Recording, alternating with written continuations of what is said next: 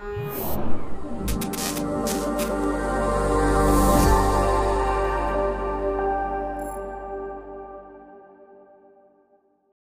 guys, and welcome back to the Heswall Unplugged podcast. Today we're joined by Justine. Hi. And today we're going to be talking through Is the Client Always Right? But before we get started, if you're watching on YouTube, remember to give us a like, subscribe and pop any questions or comments down below.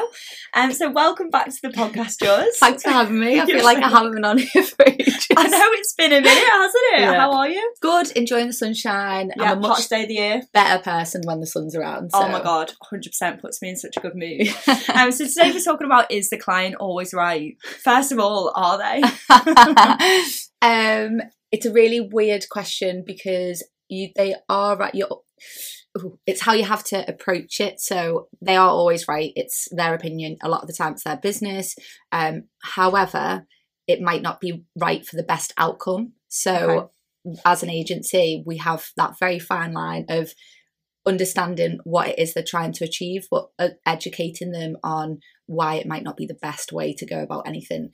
So they're kind of the forefront of your mind, but you've got the expertise, so you're guiding them. Yeah, I mean, at the end of the day, they might say something is that they want to do something for a specific reason, whereas because of our experience, we might be able to say, well, that's great, and I get where you're going with that, but to be able to achieve that, you need to do this, this, and this, or do something differently. So it's just a matter of educating the client and kind of, I mean, if they still want to do what they want to do, they have to do it, but educating them. It's all about communication. So they kind of approached you and said, we love this idea, these colours, and you were just there in your head thinking, oh my God, this isn't going to work. Like, you knew it wasn't going to work, but they were very set in their ways. Yeah. Is that something that you would pursue with the client, or would you always try and...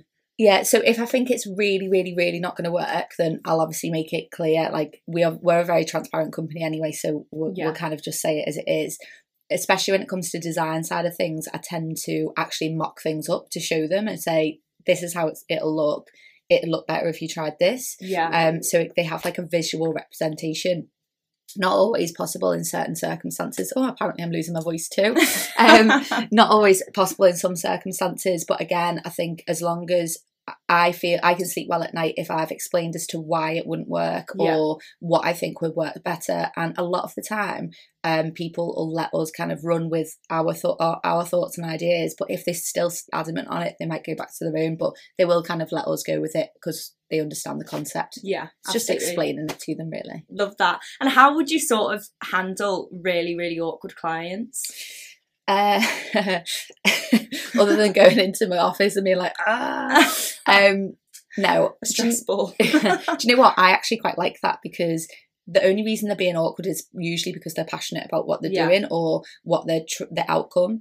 If I can prove to them that the outcome would be different if they did something a different way, then I've done my job if I can turn it round. Now, it's not always the case, and sometimes clients are so stubborn and adamant and set in their ways, then it kind of is what it is. But I'll always say to them, listen, there could be a better outcome this way. Happy to go ahead with what you want to do, but it's not what I recommend. At least then I've kind of handed it over. If it doesn't turn out the way they want it to turn out, I can always go back to the fact that I did kind of recommend something else at the beginning. So. Yeah.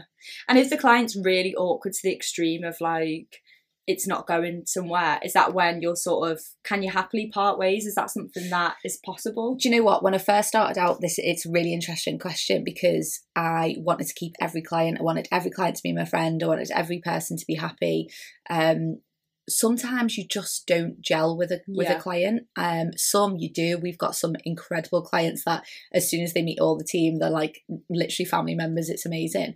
And some you just keep butting heads, and every time you come up with suggestions, a lot of the time I find with that, because we're quite a young team, people that are a bit older, not into the digital era, trying to kind of get them to adapt, we tend to butt heads a little bit with them, but doesn't mean we can't turn them round.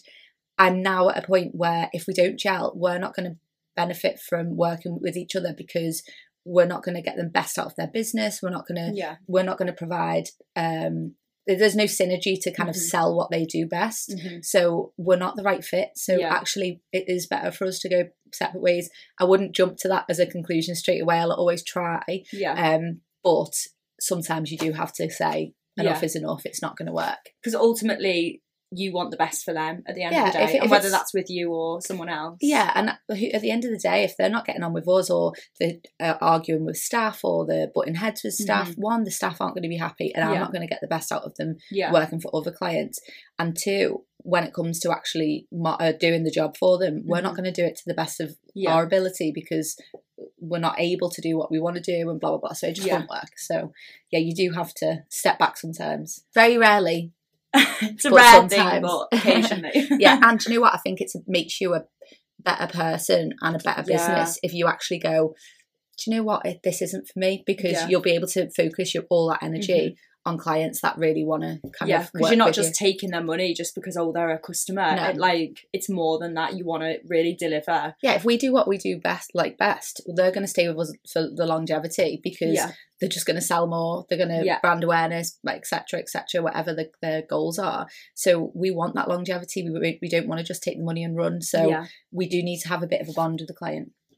Well, thanks so much for joining us today. No problem. Thanks for having me. You're so welcome. We hope this is something you've enjoyed watching. Remember, if you watch on YouTube, give us a like, subscribe, and pop any questions or comments for us in the box below. But for now, we'll catch you in our next podcast. Bye. Bye.